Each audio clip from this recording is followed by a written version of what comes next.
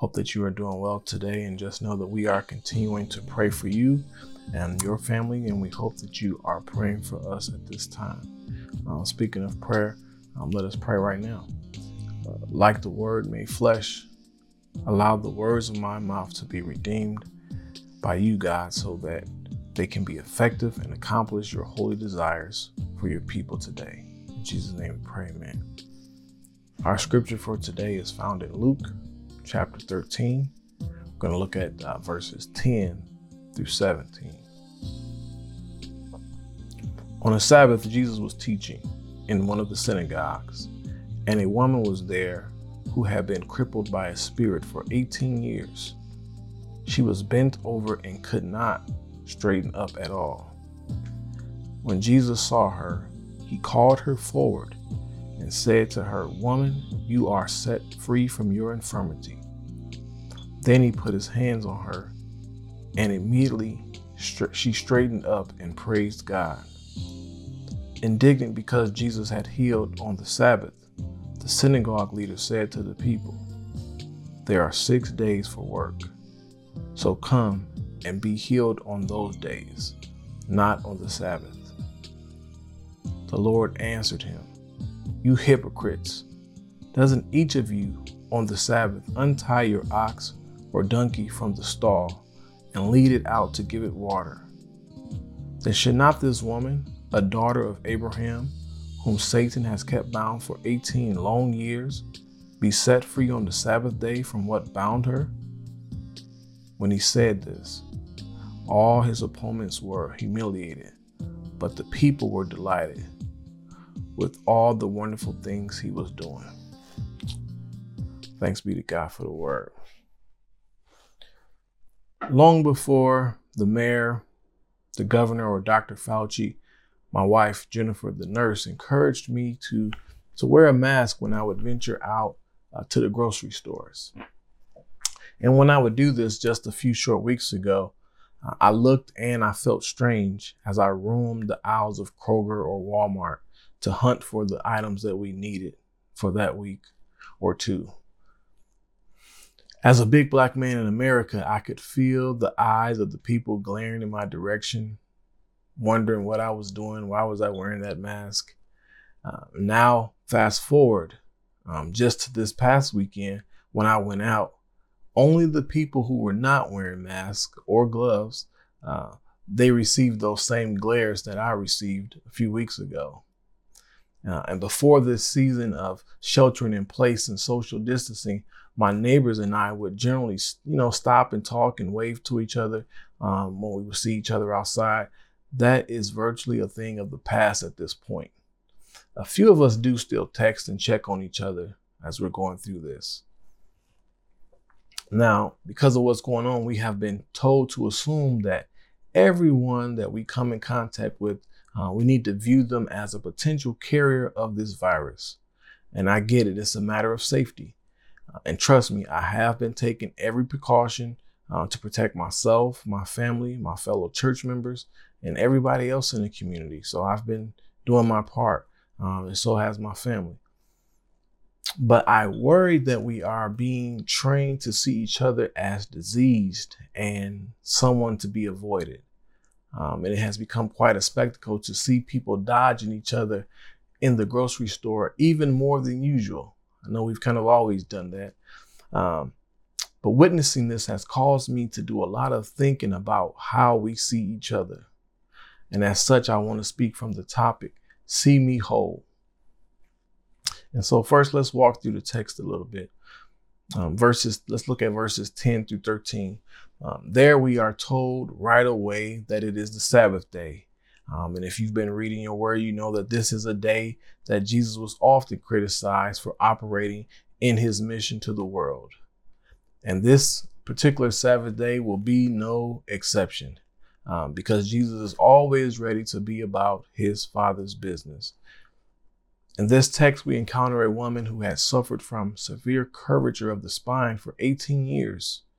Her deformity was so great that she could not straighten up at all. Without being asked or even summoned to intervene, the Lord of life, Jesus, sees her and calls her forward. If you remember, I told you a few weeks ago when we looked at Lazarus that Jesus always calls us forward. And here is another example of that. He drives out the spirit that was afflicting her, but he calls her forward. He calls her closer to him.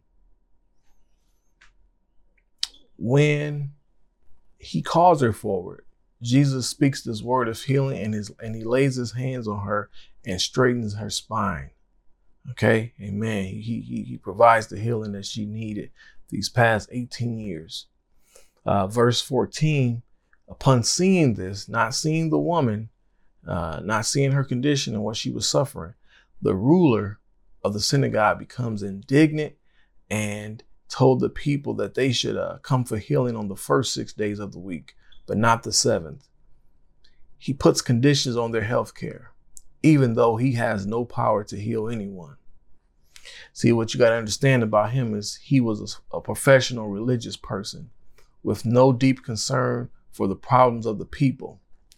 And I surmise that even if these people would have come on the first 6 days, it is likely that he would have objected to the healing work of Jesus going forward anyway. Because he was a stickler. While he was a stickler for the rules and the technical points of the law, he lacked the love and mercy that we're supposed to have in our hearts. However, I would imagine if it had been his back, amen, or one of his family members' back that was curved these past 18 years, it is doubtful that he would have cared what day of the week the healing took place. Just please take care of this problem for us. Verses 15 and 16. Jesus pulls no punches in his response. He rebuked the leader and others like him for their hypocrisy. He did this by pointing out the way that they cared for their animals, irrespective of the day of the week.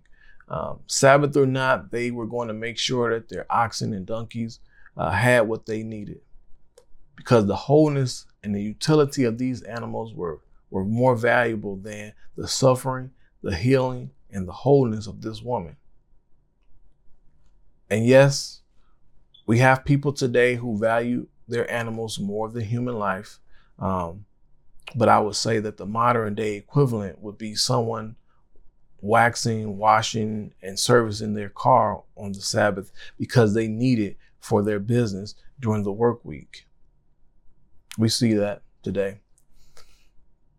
Because Jesus sees this person as a whole person, he tells more of her story and points to her character, the place where her true identity resides. She's not just some sick person. He doesn't see her as just some sick person. Jesus calls this woman a daughter of Abraham. And this expression indicates that not only was she a Jewish person, but she was a true believer. She was a woman of faith. The text tells us that the curvature of her spine was caused by Satan. We know that from other parts of the Bible that some sicknesses are the result of satanic activity. For example, Paul's thorn in his flesh was a messenger of Satan to disturb and pummel him. Job's boils were inflicted by Satan. The devil is not allowed to do this on a believer, however, without the permission of the Lord. And God does not need permission to overrule any such sickness or suffering for God's own glory. Okay, God can. We know if you've experienced healing or seen healing, you know that God, He can disrupt and disregard, any of the rules of medicine. What people said would definitely take you out. People are still walking the earth and recovered from it because God can do all things, right? He does things great. Let's look at verse 17. The woman in this passage who was seen and healed by Jesus never had to defend herself against this ruler. She didn't have to do it. And yet Jesus humiliated her opposition because her critics were also his critics in this story here. Okay. But by seeing her, Jesus entered into her suffering and spoke a word of life to reimagine her reality. And the people rejoiced because of the glorious miracle had taken place, and they knew it. Their rejoicing is an act of participation in the celebration of God's work. And we should rush to celebrate and rejoice with others when God sets them free from whatever has held them bound. Okay. And this is the good news. And this is what I'm saying here is that it doesn't matter who opposes your healing, your being set free, your breakthrough. If Jesus wills it, it's going to happen. They can't stop it. They can be enemies all they want to, but guess what? He's going to humiliate them for his glory and your benefit. So just be encouraged by that. And I just have a few takeaways from the text. That was the text we just walked through. But now here are a few takeaways that God gave me. Friends, we have to be careful because in every generation, the temptation remains to prize tradition and agendas and programs over the needs of the people who are hurting. Okay, we got to be careful about that. Because one goal of Christians should be to engage in moral and spiritual growth towards the mind of Christ. That's what one of our goals should be as Christians, is to more and more live into and operate from the mind of Christ. Because the more our minds are renewed by the transforming power of God, the more clearly we can see what loving God and our neighbor really looks like. We can understand what that means. Because to be transformed is to live with open eyes, to live and love with open eyes when we're transformed by God. We do not divert our eyes away from people who are suffering, especially when we can do something about their suffering. And know this, we can always do something. Okay, we can always do something when we encounter people who are suffering. And that's something that I want to focus on today, is seeing. Okay, seeing the way we see people matters. The truth that we must bear as messengers and ministers of the gospel. And if you are a professing Christian, you fit into one of those categories. We are all supposed to be taking this gospel message forward. And so the truth that we must bear is that we must first see the suffering if we are going to offer any type of relief from the suffering. No one wants a doctor or a nurse who refuses to see them, right? When you are in pain, some of the best words that you can hear are, "The doctor will see you now," right? Because in that moment, the patient, the person who is suffering, has the hope that this medically trained person is going to see them, take the time to see them and to experience the plight that they're experiencing and offer some remedy for it. Now, most of us do not prefer a doctor who just rushes in, gives a diagnosis, prescribes some medicine or some type of treatment without taking the time to really see where it hurts. And if you have experienced this, you know what I'm talking about, where the doctor comes in and looks at your chart or the computer more than they look at you.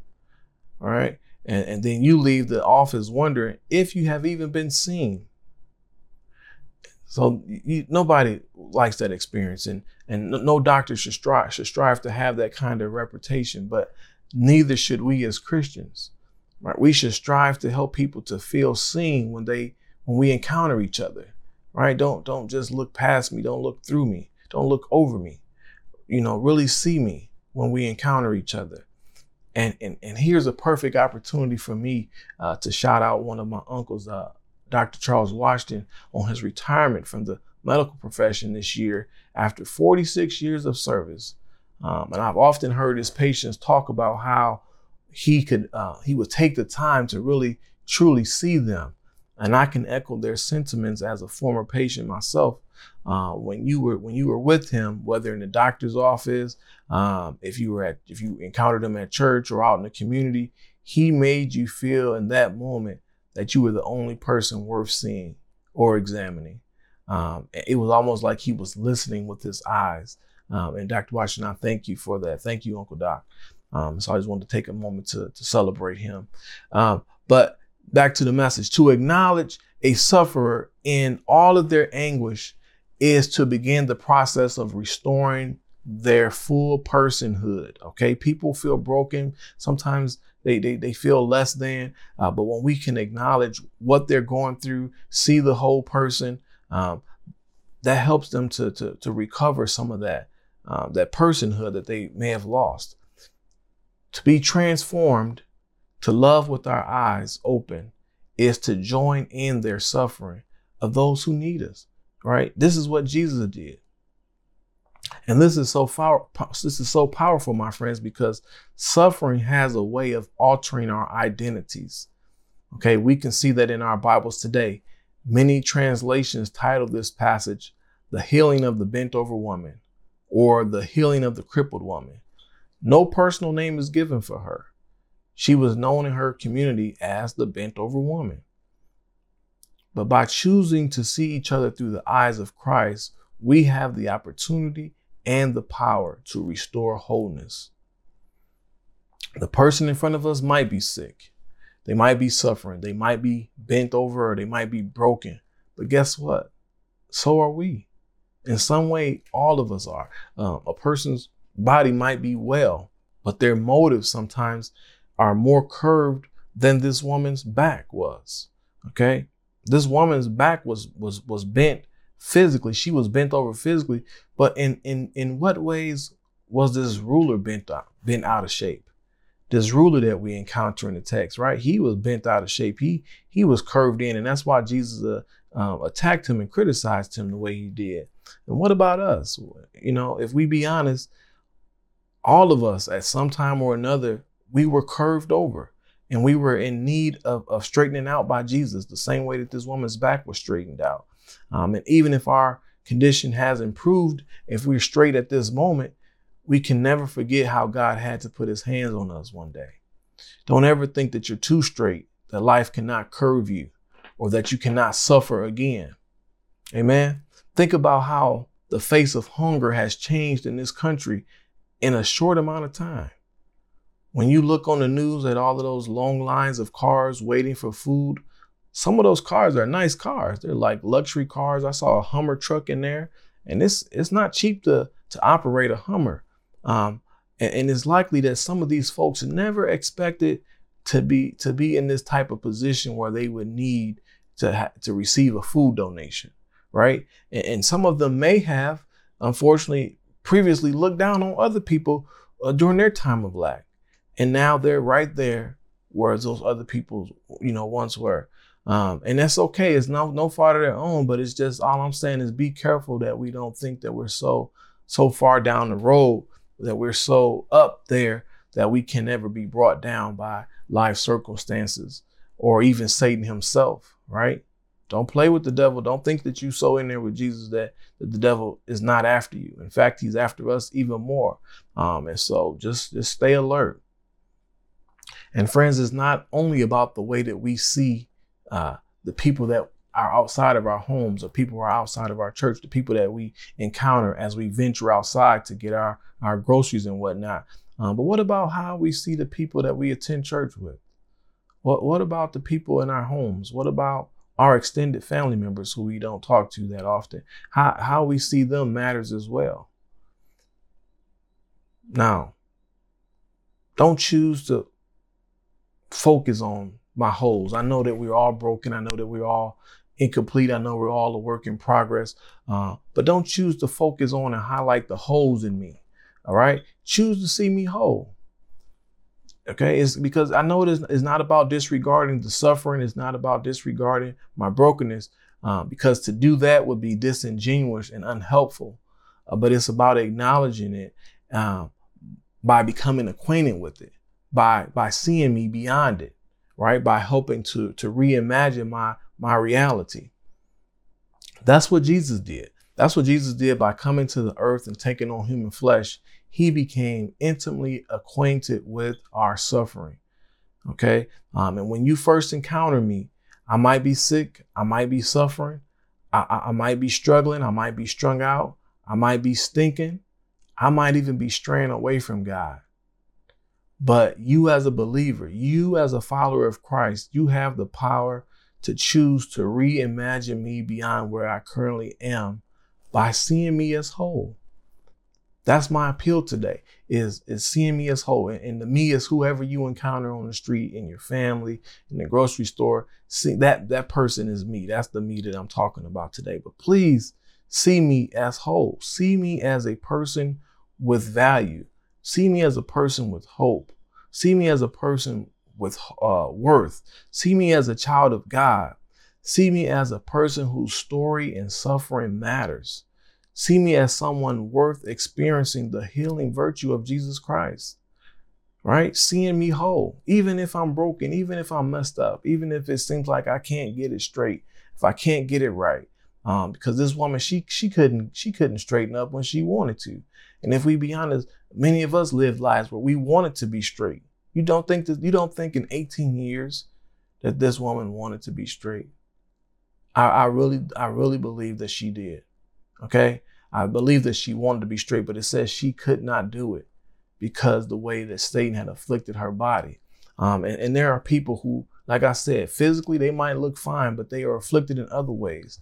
And sometimes it's not that they don't want to, right? Sometimes that we need to come along and speak a word of life the way Jesus did. Sometimes we need to see them whole and call them a son or daughter of God, and speak that word of healing and light and over them. And so we have a choice to make in how we view each other. And that's my prayer for us during this time, is that when we come out of this, even while we're going through it, but especially when we come out, is to do better at how we see each other. Okay. And if the Lord allows, I'm going to come back in a few weeks. God has given me another sermon that kind of goes along with this. It'll be a part 2. We're going to call that one, I believe, Hear Me Out. Okay, we're going to come back and we're going to preach Hear Me Out. But let us get ready to pray. First, we want to pray for ourselves. We want to pray that we would have the eyes of Christ, that when we encounter people. So let us pray. Dear God, we just ask you right now, Father, to help us when we encounter our brothers and sisters, that we would have the eyes of Christ, that we will, when we go and see them on this journey, that we will see them as fellow travelers, God, not someone to be avoided, someone to be discarded, but someone to be respected, someone to be lifted up, someone to be encouraged and cared about and loved on. Father, help us to see them as you see them, as the best versions of themselves. They are whole because of the power of your work on the cross, dear Jesus. The Holy Spirit, help us to reveal our own brokenness, the places where we are curved, and we solicit you to purify our motives and purify our hearts and minds. In the name of Jesus, amen. And if you have not confessed the Lord Jesus, you have to know that you're curved, you're bent over, you're bent out of shape, right? You're in need of straightening out if you have not confessed the Lord Jesus, but he can handle that right now. Okay, and so I just ask that you pray with me at this time. Lord Jesus, for far too long, I've kept you out of my life. And I acknowledge that I am a sinner and that I cannot save myself. No longer will I close the door when I hear you knocking. By faith, I receive your gift of salvation. I am ready to trust you as my Lord and Savior. Thank you, Lord Jesus, for coming to earth. I believe you are the Son of God who died on the cross for my sins and rose from the dead on the third day. Thank you for bearing my sins and giving me the gift of eternal life. I believe your words are true. Come into my heart now, Lord Jesus, and be my Savior forever. Amen. If you prayed that prayer with us today, you are saved. Don't let doubt, don't let dread, creep into your mind and make you think otherwise. Don't let other people's voices in your ear make you think otherwise. If you confess and you believe, you are saved. And so we just pray that you invite the Holy Spirit into your heart as well to help lead you and guide you on your new journey in Christ. And if we can be of any help through this ministry, please reach out to me, and we will be glad to walk with you. Okay, we need each other now more than ever, and so don't be afraid, don't be shy, don't be ashamed to reach out, and we will be glad to walk with you. We need you to walk with us too. Amen. Thank you, Lord, for the word. And we thank you for sharing this feed with other people. I pray that you did that if you haven't. Solicit your help with doing that by sharing this feed with someone today. And we love you, and we just ask that God continues to shine upon you even in this dark hour. Amen. Have a great day.